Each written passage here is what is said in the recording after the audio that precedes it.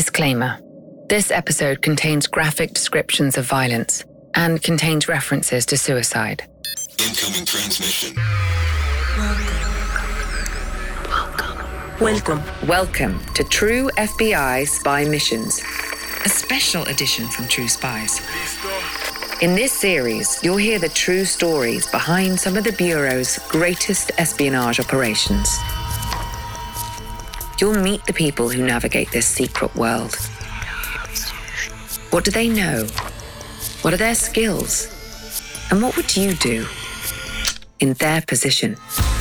True Spies. True Spies. He grabs a candlestick holder, cracks him over the top of the head. You hear a pop like a melon. He was just beating on this guy, and then he goes to really hit him. And I said, let's get out of here. This is True FBI Spy Missions. Making Jack Falcone.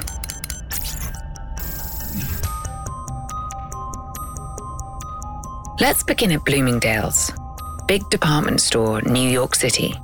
Nice if you can afford it.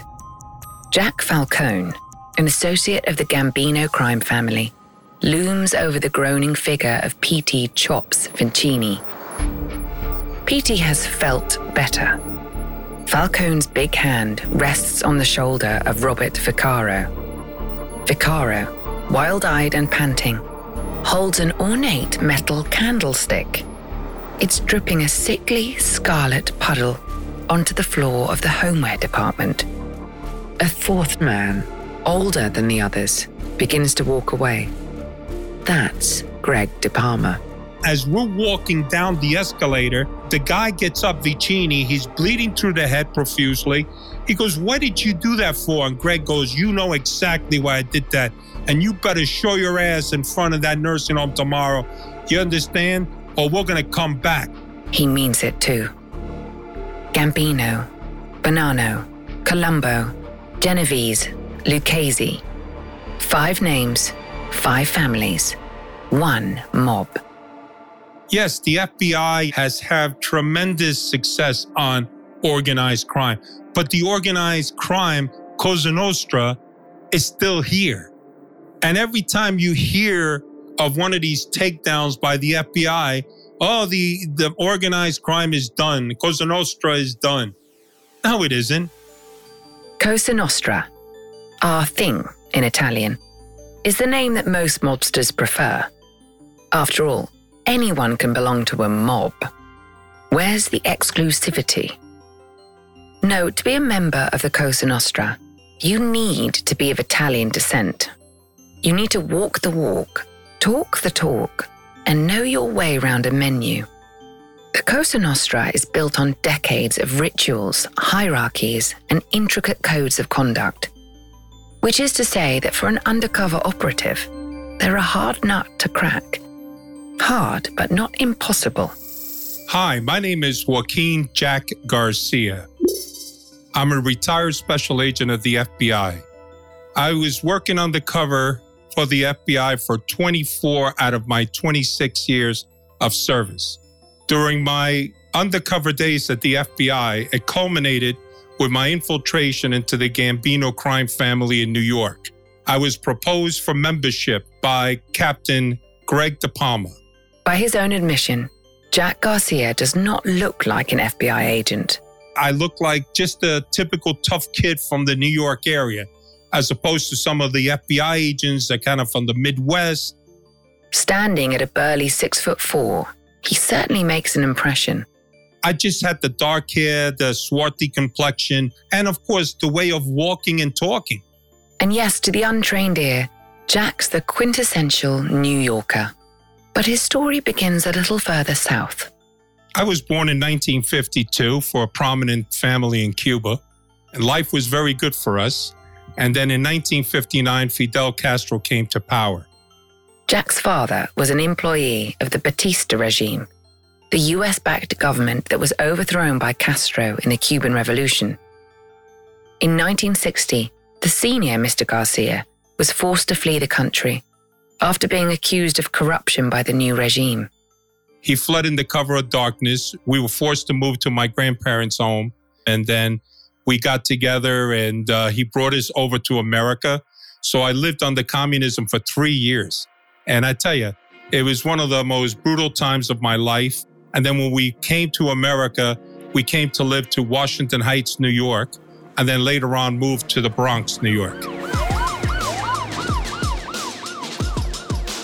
Like many Cuban refugees of his generation, Jack loves his adopted country fiercely. But his decision to serve it as an FBI agent was influenced less by patriotism, more by Al Pacino. When I was in college, I used to play American football, I guess because of my size and stature. We used to go before the games to movie theaters to watch movies. We went to see a movie called Serpico. Serpico is with Al Pacino, and it's a story about this police officer who uncovers corruption in the NYPD while all along going to work undercover. So when I watched this movie, I really felt I was touched. And I said, this is what I want to be. I want to be a police officer. I want to work undercover. Shortly after graduation, Jack filled in an application for the FBI. And then he waited and waited. So, of course, I didn't hear from the FBI for like a year. I wasn't even getting correspondence. And then I was home watching Univision, and I was watching this Spanish-speaking show, and there was an FBI agent who was non-native butchering the Spanish language, asking for Spanish speakers to come and apply for the FBI. So I immediately got on the phone the next day, called and said, hey, you have my application in the FBI. How come you're looking for others? I'm your man. Don't look any further. Unfortunately, the same circumstances that had given him a native command of Spanish were working against his application. And they said, well, reviewing your file, we see that you're not even an American citizen.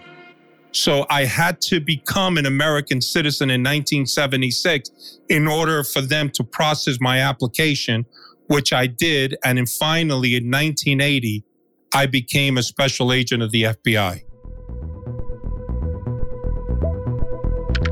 At first, Jack wanted nothing more than to fit in with his new colleagues. Well, when I got out of the FBI Quantico, Virginia, I no longer wanted to be an undercover. I was happy being a G-man. I mean, I went out and bought three-piece suits. I bought those wingtip shoes that they're called Thousand Eyes. And I just wanted to work bank robberies, fugitives, all of the stuff that at that time what the FBI was known for. He may have set aside his undercover ambitions, but they weren't done with him. On one of Jack's early operations with the FBI, his team were tasked with hunting down a dangerous fugitive, a murderer. Their sources had revealed that the fugitive frequented massage parlors in Manhattan. A number of agents had already attempted to infiltrate these parlors without success. They looked too much like cops. Now, new intelligence revealed that one masseuse in particular had become one of their targets' firm favorites. The FBI couldn't afford to lose this lead too. They needed a fresh approach. So who else but this Cuban kid from the Bronx would fit the bill to go into a massage parlor as opposed to these other guys that look just like typical FBI agent and G-men? So I went into this massage parlor. I, of course, put on my tennis sneakers. I went on there, T-shirt. Hey, how you doing? I'm looking for so-and-so. It quickly became clear that none of the parlor's employees had any misgivings about Jack. I was told, well, go in that room and get naked. You're a rookie FBI agent on your first undercover operation. You've been hoping against hope that you'll keep your nerve. But never mind that. Are you going to keep your trousers? So here I am in this uncomfortable situation. I'm down to my civvy shorts, and next thing you know, they walk in and I said, look, I'm looking for her. I owe her some money. Well, how about me, baby? I said, no, babe, look, I'm looking for her. This is the person I need to talk to. Where can I find her? A good undercover agent needs to be adaptable. Very few things are worth blowing your cover for, and modesty isn't one of them. You have to be able to fit in the environment that you are placed in, and you have to be comfortable in that environment. Yes, Jack had committed fully to his role, and it paid off. She said, well, she's working in such and such a place. So I quickly got dressed, walked out, we had the address, boom. Eventually, the FBI caught their fugitive, and Jack had caught something else, the undercover bug. So after I did that, did I feel good? Yes, because obviously they were pleased with the fact that I was able to garner that information that they were looking for, that missing piece. But what happened is when the FBI in the early 80s started working narcotics along with DEA, that's where I really blossomed, I guess, so to speak. Here I am, I'm a fluent Spanish speaker. I'm a guy from New York City, I'm a street kid, you know? I grew up in Washington Heights. I grew up in the Bronx. So now we're working narcotics. So who else would they utilize? So I started working undercover. In the years that followed, Jack became one of the FBI's go-to agents on the narcotics beat. His Cuban background gave him a level of credibility that few of his colleagues could match in the field. So we were doing buy-bust cases. We were doing cases involving major drug cartels from Colombia cases. And of course, later on, we dealt with Mexican cartel. So that became my specialty. I became an undercover, but I worked solely undercover, which is also a very rare thing to have in the FBI, where usually people may work undercover here and then. I had no cases, but solely undercover cases. I was working in Miami. I was working in Atlantic City. I was working in New York, in New Jersey, Philadelphia. So I was pretty much all over, specializing in undercover. And after a while, I got very good at my trade. So good, in fact, that he often worked those cases simultaneously, balancing multiple identities all over the country. Sounds confusing, no? The devil is in the details. Surely you'd slip up from time to time. Now, how was I able to do that? Well, it's kind of easy because each case you work, you're playing a bad guy, somebody, like a bad drug dealer. So people don't ask those kinds of questions. They don't say, hey, tell me your legend. Tell me, when were you born? Where were you born? Some of these people don't even have their names. They give it out. They use codes. Like if I'm dealing with a drug dealer, his name is Lucho. That's all you got is Lucho. I can't go to Lucho and say, Lucho, can you give me your full name and your date of birth? Just like they would never say that to me. That smells. But towards the end of his career, Jack would take on a case that required a more meticulous attention to detail. Probably a couple of years before I retired, 3 or 4 years, I get a phone call from an agent that I respect very much. So he says to me, he goes, Jack, I got a great case for you. An enterprising businessman from the Bronx had come to the FBI with a problem. He ran a strip club, and he was being extorted for thousands of dollars by the Albanian mafia. They were beating up customers. They were robbing from the place. They were breaking things. They were threatening people. And they went up to the owner and said, listen, if you don't pay us, we're going to keep coming back until you pay us, okay? Because now we're going to put our flag in here. This is our place. So the owner goes, what are you, crazy? The owner was right to question the Albanian's sanity. The club had once been operated by a captain in the Gambino crime family. This was Cosa Nostra territory. But that was years ago. And that guy was in jail at the time. So the Albanians came back, started beating up some more people. Finally, they said, okay, these guys are demanding $5,000. The FBI had begun an investigation, hoping to lock up a few low-level Albanian enforcers. And the very next day, a mob guy walks in, all dressed up in his Brioni suit, alligator shoes, and he says, hey, I heard you had a problem with the Albanians. Well, I can make that problem go away. Italian suit, expensive loafers, implied violence. You know who this is. The FBI said, well, wait a minute, this is interesting. Who is this guy? Number one, because they didn't even know who he was, but they knew after he came in that he was affiliated with the Gambino crime family. So they're saying, this guy looks like they're doing your textbook extortion. They're creating a situation and they're offering a solution. That solution was going to be pay the mob guy and the Albanians will go away. It's around 2003, and the Albanian mob are an up-and-coming force in New York's criminal underworld. They're occasionally hired as muscle by more established groups, a useful buffer between law enforcement and their client. Now, the FBI know who the brains behind the strip club shakedown really are, and they see an opportunity to infiltrate their organization. Soon, Jack would get to know the Gambino crime family intimately. But when he first took the call, he had his reservations. So I said to him, well, what exactly you want me to do? I says, well, we want a kind of a more mature, older, experienced agent, and you're going to have to pose as an Italian. And I said, Italian? I'm Cuban. What, are you kidding me? He goes, I eat rice and beans and fried bananas. You want me to become... So he goes, yeah, listen, I think you could do it. Jack liked and respected this agent. His name was Nat Parisi, and he was of Italian-American descent himself. He would be the case agent on the Gambino operation, and if he believed that Jack was the man for the job, well, he probably was, wasn't he? Besides, he always liked a challenge. Jack would be inserted into the situation, posing as the hapless strip club owner's new business partner, a transplant from Miami with a taste for life's less virtuous pursuits, looking to launder some drug money through the club. He would pay off the Gambino mobster and use that new friendship as leverage to gather intelligence on the rest of the organization. But the FBI had to move fast.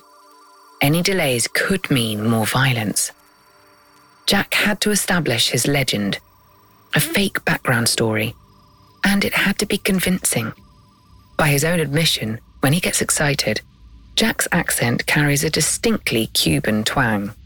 My role was that I came from Italian parents, but I was in Miami and I hung around with Cubans. So that's how we kept it straight. Okay, so you're covered on that front. But if you want to rub shoulders with the Cosa Nostra, you need to be demonstrably Italian-American. Food and the rituals around it are a big part of that cultural identity. So Jack was going to mob school, and he was going to eat well doing it. So the agent, who is named Natale Parisi, he says, well, look, I'll make you into an Italian. I said, all right. So we went over to Arthur Avenue in the Bronx, which is all Italian, and there we go. That's where I found my love in Italian food. We ate everything. You name it. We were just eating food. This is how you say this. This is how you say that. This is what you look for in this. This is how you pronounce it right. Because you had to get the right pronunciations. You can't claim to be Italian, or at least haven't been an Italian over the years, if you can't say like mozzarella. If you say mozzarella, no good Italian calls it mozzarella. You can't make these mistakes. Once Jack was fully acquainted with the niceties of the Italian-American dinner table, as well as relative trivialities like credit cards, a social security number, and a driving license, he was almost ready to begin the operation. As tight as that was, I felt I needed more. So what I did is, one of the cases I was working in Miami, I decided to find a Mr. and Mrs. Falcone who had died. And finally, I found them at a cemetery in Miami, and they became my parents, who died, I believe, was in the 90s. You ask, well, why is that necessary? Let's suppose I'm with the wise guys down in Miami, and we're having a good time. Maybe the guy doesn't trust me. Or maybe the guy is being nice, and he says, hey, Jackie boy. I says, I know you're from the Miami area, because that was the role I was playing. He says, I know your parents died. Hey, listen, let's go to your parents' grave. Let's put some flowers in there and pay our respects. What are you going to do? And I would only hope that the real Falcone's family wasn't showing up at the same time I was showing up. Now that's commitment. So exit Jack Garcia, enter Jack Falcone, big, boisterous, and crooked as hell.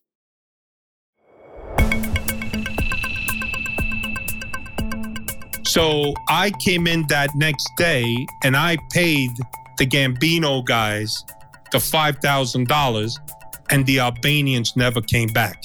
And then what happened is we hitched our wagon to this mobster. His name was Louis Filippelli.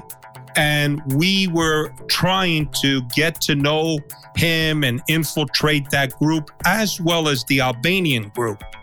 Jack could have done business with Louis Filippelli, but soon enough, a different opportunity presented itself. His name was Greg De Palma, a capo, or captain, in the Gambino crime family. He'd just been released from prison, and before he'd gone away, the strip club had been under his jurisdiction. And right out of jail, he goes right to the club and claims the club back and said, "This is my club." So Louis Filippelli comes back a couple of days later and says, "You have two options. You can go with Greg De Palma, who is a captain with us, or you could stay with me." Well, better the devil you know, right? You know Filippelli. Greg De Palma? Not so much. But De Palma had certain attributes that made him an attractive proposition for the FBI. His big mouth, mainly. We chose to stay with Greg De Palma because Greg De Palma loved to talk and we in the FBI loved to listen. You wanted a guy to tell you what was going on. So we hitched our wagon to Greg. More to the point, Greg De Palma had been a big cheese before his stint behind bars. A lot of people forget, Greg De Palma at one time owned the Westchester Premier Theater in the 70s, the late 70s, even before I met him. And he was a celebrity in New York circles. Why? Because Westchester Premier, besides Las Vegas, were the only two places in America where you could see Dean Martin, you could see Frank Sinatra, Sammy Davis, Sonny and Cher, Bette Midler, Diana Shore, Dionne Warwick, and every who's who played at the Westchester Premier Theater, which in reality played for the Gambino crime family. At the time Jack met him, Greg De Palma, one-time man about town, was much diminished. Now in his 70s, he claimed to suffer from severe ill health during his time in prison. But appearances can be deceiving. Beneath his frail exterior, Greg De Palma hid a core of steel. Need proof? Here's Jack with a touching De Palma family anecdote. Greg De Palma's son, his name was Craig. Craig was a made member of the Gambino crime family who was proposed by John Gotti Sr., and he was in John Gotti Jr.'s crew. And what happened was when Greg De Palma went to jail, so did his son and John Gotti Jr. for shaking down a strip club in New York called Scores. So what happened was, as they were arrested, Craig De Palma, the son, cooperates, testifies with the grand jury. Now, that word gets all around town that he had cooperated. So Greg De Palma set up a meeting between his son and him in prison through the help of some, I guess, corrupt guards. And they sat down and said, "Now, you're a disgrace not only to the Gambino crime family, but to our family, the De Palma family." The next day, Craig De Palma was found hanged in his cell. He survived, but fell into a coma from which he would never emerge. So what happened is he asked for a compassionate release of his son. His son is going to come out. So he puts him in a nursing home with the promise to the nursing director that there will be no mob activity, because Greg De Palma was a celebrity gangster. They knew him from the Westchester Premier. He gave him his word. His son is released. He goes into the nursing home. What do you think happened next? The very first day that I was there, all the mobsters start showing up and meeting at the nursing home. So that is where most of our meetings were. So Greg De Palma was the kind of person who'd hold a business meeting over the comatose body of his son, under the assumption that the FBI wouldn't wire the room on ethical grounds. He was right, too. Smart. The FBI did not wire the room. I mean, this man was, the devil incarnate, and he was all about making money, shaking down people, and just loyal to the Gambino crime family. This was the man that Jack would have to befriend if he was going to make any headway in infiltrating the Gambinos. And before long, he'd have his opportunity. The newly minted Jack Falcone had already impressed his new contacts in the Gambino crime family and was becoming a familiar face at the dinner table. On March the 4th, 2003, just 6 days after De Palma's release from prison, he'd be dining with the devil himself. That night's venue was the Spaghetti Western, a regular hangout for Gambino affiliates. Blinking through the restaurant's smoky interior, Jack zeroed in on Greg De Palma. It's a seduction. If you come on too strong, you spook them. It's like, what does this guy want? Well, who the heck, where did he come from? I want him to come after me. I'm the prey. That's what I want. So what happened is we would go out to dinner. He would show up. I would show deference. How you doing? Kept my mouth shut. I mean, who am I to start talking at the beginning? And slowly wind our way into the guy, hearing his stories. And then he started getting a little warm with me and fuzzy with me. So you're taking it slow, watching, waiting for your moment. What does De Palma need? And how can you be the one to give it to him? And then what happened was I saw that this guy smoked a lot of cigarettes. And even though he had like half a lung, he would still smoke cigarettes, but he would rip the filter off and just smoke it raw. As De Palma hacked and coughed his way through yet another unfiltered cigarette, Jack began to put a plan together. He was complaining about the price of cigarettes, which are really outrageous. And I said, well, I can get you. I didn't say it to him. I said it to his driver. Hey, look, I can get you some cigarettes from Jersey, from some guys that I know, and they're counterfeit, but they look identical to the real thing. And I can get them at such a price that was so low that, hey, you make a little money on that, that's fine too. And nobody like Jack Falcone wouldn't make his approach directly to a big shot like De Palma. The driver offered a respectful buffer between the old man and his undercover suitor. So that all of a sudden tweaked the driver, who in turn talked to Greg De Palma, and now he was interested. So I took cases of cigarettes from another case. I was working in Atlantic City with Asian organized crime, and we just simply gave them to Greg De Palma for this really cheap price. Yes, one of the benefits of working several undercover jobs at the same time is that you have access to a lot of seized contraband. Now, it turned out for us that it was a good thing because 3 days later, the driver said, we couldn't unload these cigarettes. They were bad quality.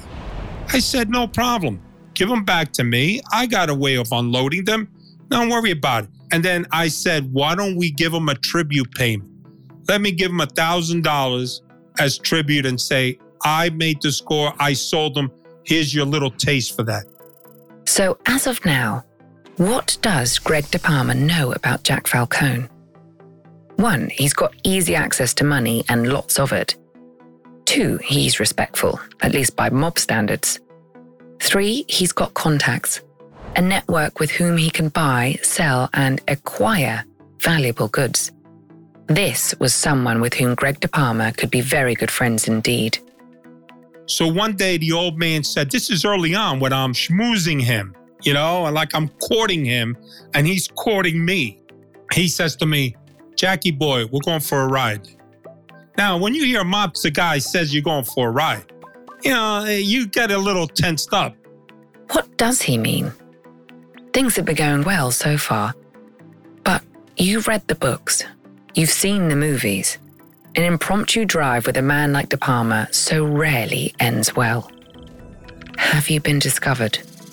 So next thing you know, we land at a jewelry store. So he says to me, hey, Jackie boy, just want to let you know, we checked you out. And, just to say you're a good man. You did the right thing with the cigarettes and all that. I want to give you a gift. He gave me a ring which is the gaudiest ring I've ever seen in my life. It was this big pinky ring with diamonds all around, but it looked like cheap diamonds. Well, whatever it was, he gave me that. Then he says to me, "You on record with any family?" I says, "No, I'm not on record with anybody." He says, "Okay, now I put you on record with us." I says, "Nobody could mess with you. You are now one of us." It says, "You need anything, I'm your skipper." So I said, "Okay, Greg, thank you very much." With this tasteful demonstration of brotherly love, Jack became part of De Palma's inner circle. In time, he even supplanted the old man's driver, a position which gave the FBI unprecedented access to his movements. So we knew in advance where he was going so we could set up the surveillance squad. We knew afterwards what the meeting was about because I was recording him. I always wore a wire. I really felt that there is no better evidence than the voice from the defendant. To capture his voice on tape, he can't say my word against his. So all of my meetings, although dangerous as it is, I actually wore a wire. I believe in wearing a wire in all my undercover meetings. Those recorded meetings yielded information that helped to plug the gaps in the Bureau's knowledge.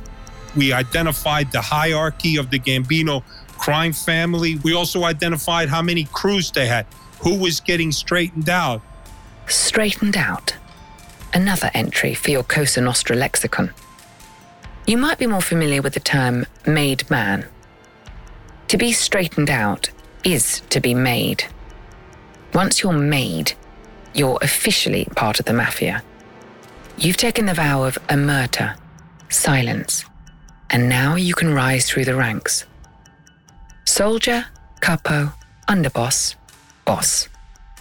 Of course, that's if you live long enough.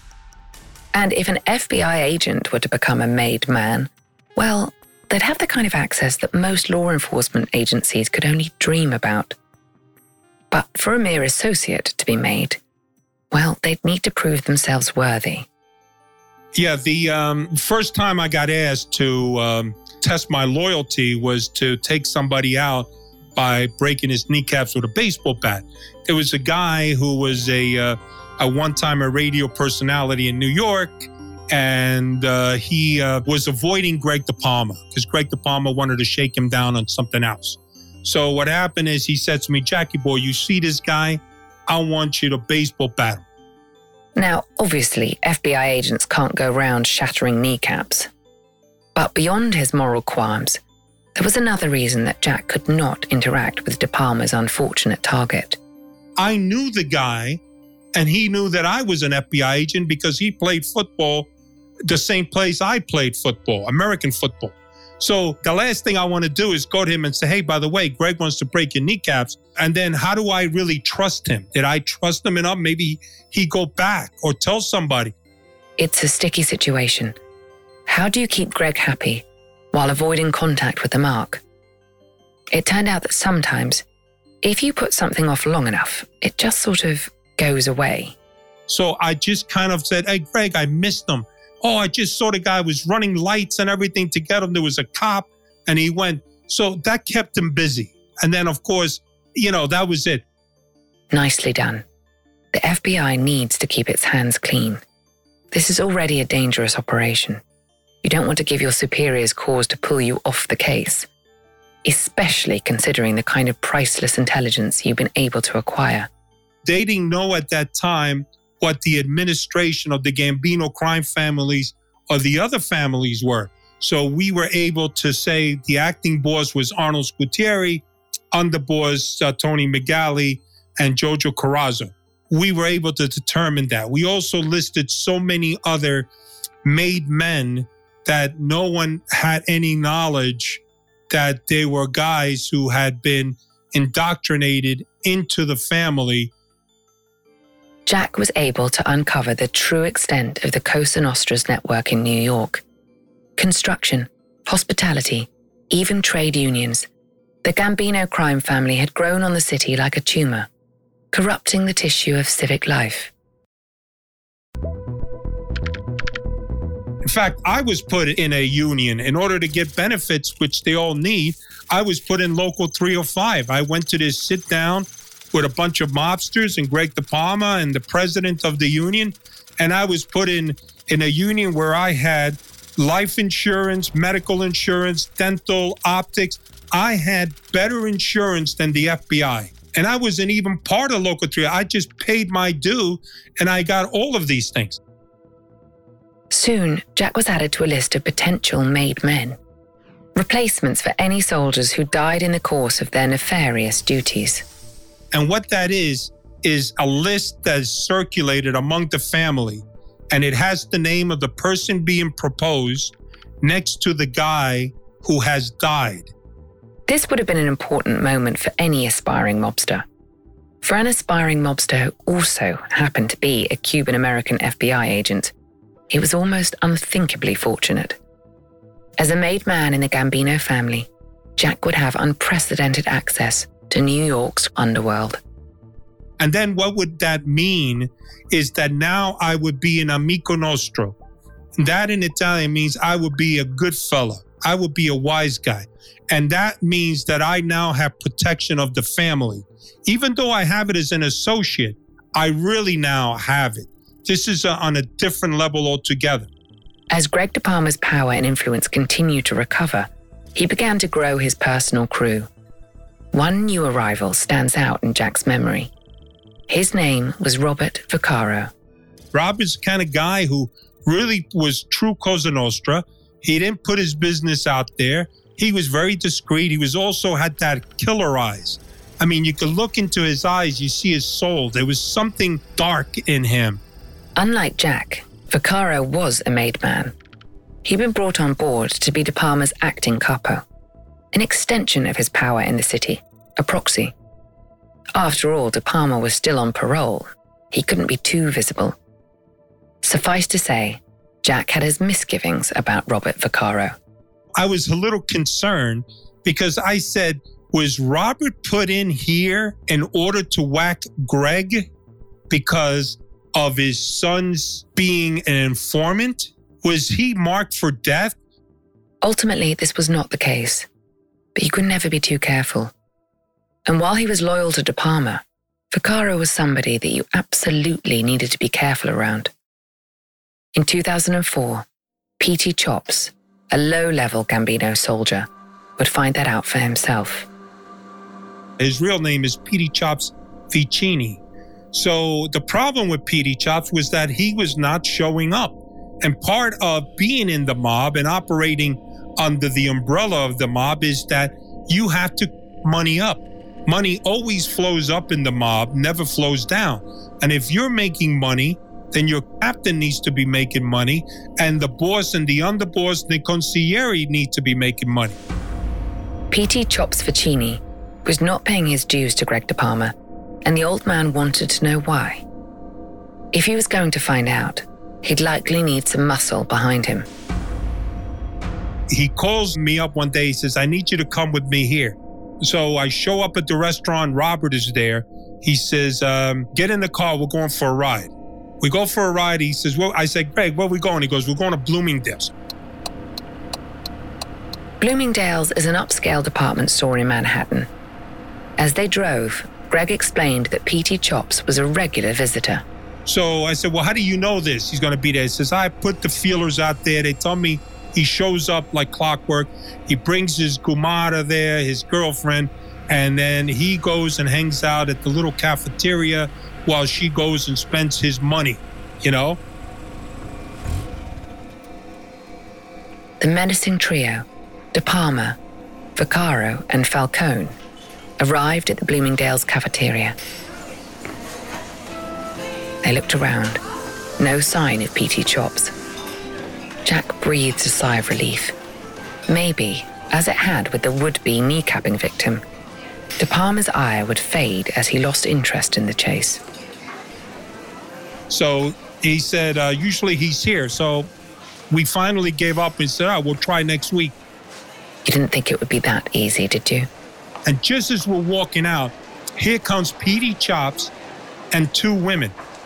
Now, P.T. Chops sees us And I'm telling you, if time could stop, his eyes just lit up like you wouldn't believe.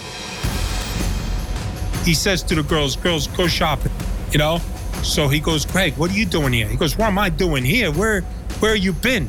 So you're supposed to be coming to see me and you're supposed to be kicking up. Oh, you don't understand. I'm being followed. I says, we're all being followed, he says. If only he knew. So Greg goes, listen, you better show up here tomorrow. And the guy started getting attitudinal with Greg. So Robert and I walk over and he starts getting snarky with Robert. And right away, the eyes kicked in, you know? I said, oh, this don't look good. He goes, who am I? He grabs a Costa Boda, never forget this, a Costa Boda candlestick holder that kind of resembles a weight, a 25-pound weight.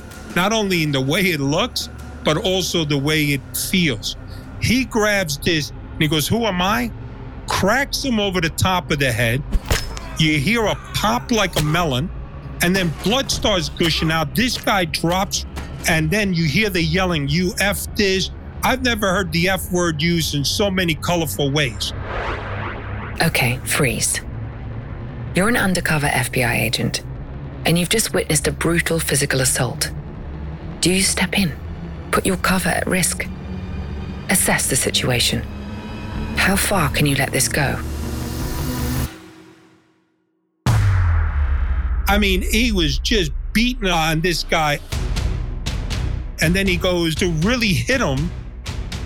And I said, let's get out of here. Come on, Robert, what are you doing? There are cops here. We're on camera. So he drops the Costa Boda down. As we're walking down the escalator, the guy gets up, Vicini. He's bleeding through the head profusely. He goes, what did you do that for? And Greg goes, you know exactly why I did that. And you better show your ass in front of that nursing home tomorrow. You understand? Or we're going to come back. Time to make a hasty exit. If you get picked up by law enforcement, it could look suspicious if you're released early. Meanwhile, my brand new leather coat, totally soaked in blood. We're going down the escalator. You see these cops running up. And Greg De Palma never missed a beat. He says, hey, some guy just fell off the escalator. He's upstairs crying like a little bitch, he says. When Jack could be sure that it was safe to do so, he called in a report to the FBI. They go over to the place, gathered the evidence, the film and all of that, talked to the people, and they were saying how this giant guy was there and this other guy kept beating him, and it was just horrendous. Jack had been privy to the kind of brutal violence that underwrites the Cosa Nostra's power. We can safely assume that Greg De Palma trusted him implicitly. He could feasibly have gone all the way to the top. You know, we were making so much great progress in this. We were moving forward to get straightened out. But there was one meeting that I had with Greg De Palma and Robert Vaccaro at the end. He says, Jackie boy, we're going to have to put you on hold. It was just De Palma, Jack, and Vaccaro. On the surface, all was calm. Underneath, Jack was starting to sweat. And I go, well, what's going on? He says, we got information that somebody big is cooperating and somebody flipped. So everything is on ice right now. Did they know? Vaccaro's vicious beating of P.T. Chops was still fresh in Jack's memory. They wouldn't kill law enforcement if they discovered him, but he'd be unlikely to leave unscathed. Fortunately, there was more than one mole inside the Cosa Nostra. And it turned out to be that someone was Joe Messino, who was the boss of the Bonanno family, who did indeed cooperate. Jack had dodged that particular bullet, but unfortunately for him, Greg De Palma did not hold a monopoly on caution. Then what happened is, within the next week or two, the FBI management says, well, we're going to end the case. And I said, you got to be kidding me. I said, we've in it this far. We are going to get, straightened out to give us access to that inner sanctum to really find out what's going on in that world. Jack fought the decision. There was no threat to his life, he argued, and he was getting closer and closer to being a fully paid-up member of the mob. On the FBI's organized crime team, that's the holy grail of intelligence gathering. Only one agent had ever come this close before, Joe Pistone, the inspiration for the Hollywood blockbuster Donnie Brasco. He was out there for 6 years. I'm out there less than 3 years, and I'm being proposed. So why don't you give me as much time as you gave Joe? Now, it seemed that Jack would be denied his own movie moment. The case was shut down. And the decision was made. We took down 32 members and associates. We took down the administration, which was the boss, the underboss. So not a complete loss, but it could have been so much bigger. Some of the excuses I heard is that they felt that this case was so large in which now would require maybe the involvement of more agents or police, and they couldn't handle that. That was such like a hot rock for them. The management, maybe they felt they were going to lose control. But hey, you know what? They didn't lose any control when they stood there in the podium and tapped each other on the back of the great job they did. Now Jack began preparing for his day in court. His always-on recording policy was about to pay off. It was decided by the majority, except for one person, to take a plea. Okay, they wanted to what they call a global plea. That means everybody is, and this is usually ordered by the boss, everybody takes a plea of guilty. So only one person said no, and that was the person that we had the most tapes on, and that was Greg De Palma. Greg De Palma would live to regret that decision. Greg De Palma comes out with, somebody driving him in those little wheelchair. He had the oxygen mask. He had a little blanket on, looking so feeble and so... Meanwhile, just a couple of months ago, he was slapping some guy around. So he's sitting there, and we're playing tape after tape after tape. And then the very last tape we played was when Greg was sentenced to prison on the Score strip case where he went with John Gotti Jr. and his son. He's saying how he fooled the prosecution to let him think that he was dying. They sentenced him to such a low sentence because they said this man would not be alive. And he talked about having a wheelchair, unshaving, drooling, and looked so feeble that they felt sorry for him and lowered it. Well, sure enough, this is being played, and there's Greg De Palma duplicating the same thing. No more questions. I walk out. As I walk by Greg De Palma, I hear him whisper from the below of his voice, "You cocksucker." And I walk away. And of course, it was just the way he said it. It was kind of classic because he had been caught. His game was over. Greg De Palma died in prison a few years later, in 2009. Robert Vaccaro was jailed for his violent assault on the shop floor of Bloomingdale's. Today, Jack's happily retired. For a while, there were rumors that the Gambino crime family would seek retribution. But he never bought that line. They said there was a contract for $250,000. Okay, so somebody else kills me. Are they going to walk into a social club and say, "Hey, I whacked Jack Falcone, give me my money"? It doesn't work that way. But he's no fool either. I don't go back to the restaurants that I used to love going to eat. I can't go back there. I don't go driving the same way. I'm always looking in my rearview mirror. I take precautions. But hey, before they come after a law enforcement agent, there's a lot of informants out there who are in wide open spaces, operating podcasts, TV shows, you name it. Why are they going to come for poor old Jackie Falcone? And if they come after me, they better be ready, because I got the firepower. I'm Vanessa Kirby. You can read about more of Jack Garcia's undercover exploits in Making Jack Falcone, available in print or as an ebook now. Join us next week for another high-risk operation with True Spies. Disclaimer. The views expressed in this podcast are those of the subject. These stories are told from their perspective, and their authenticity should be assessed on a case-by-case basis.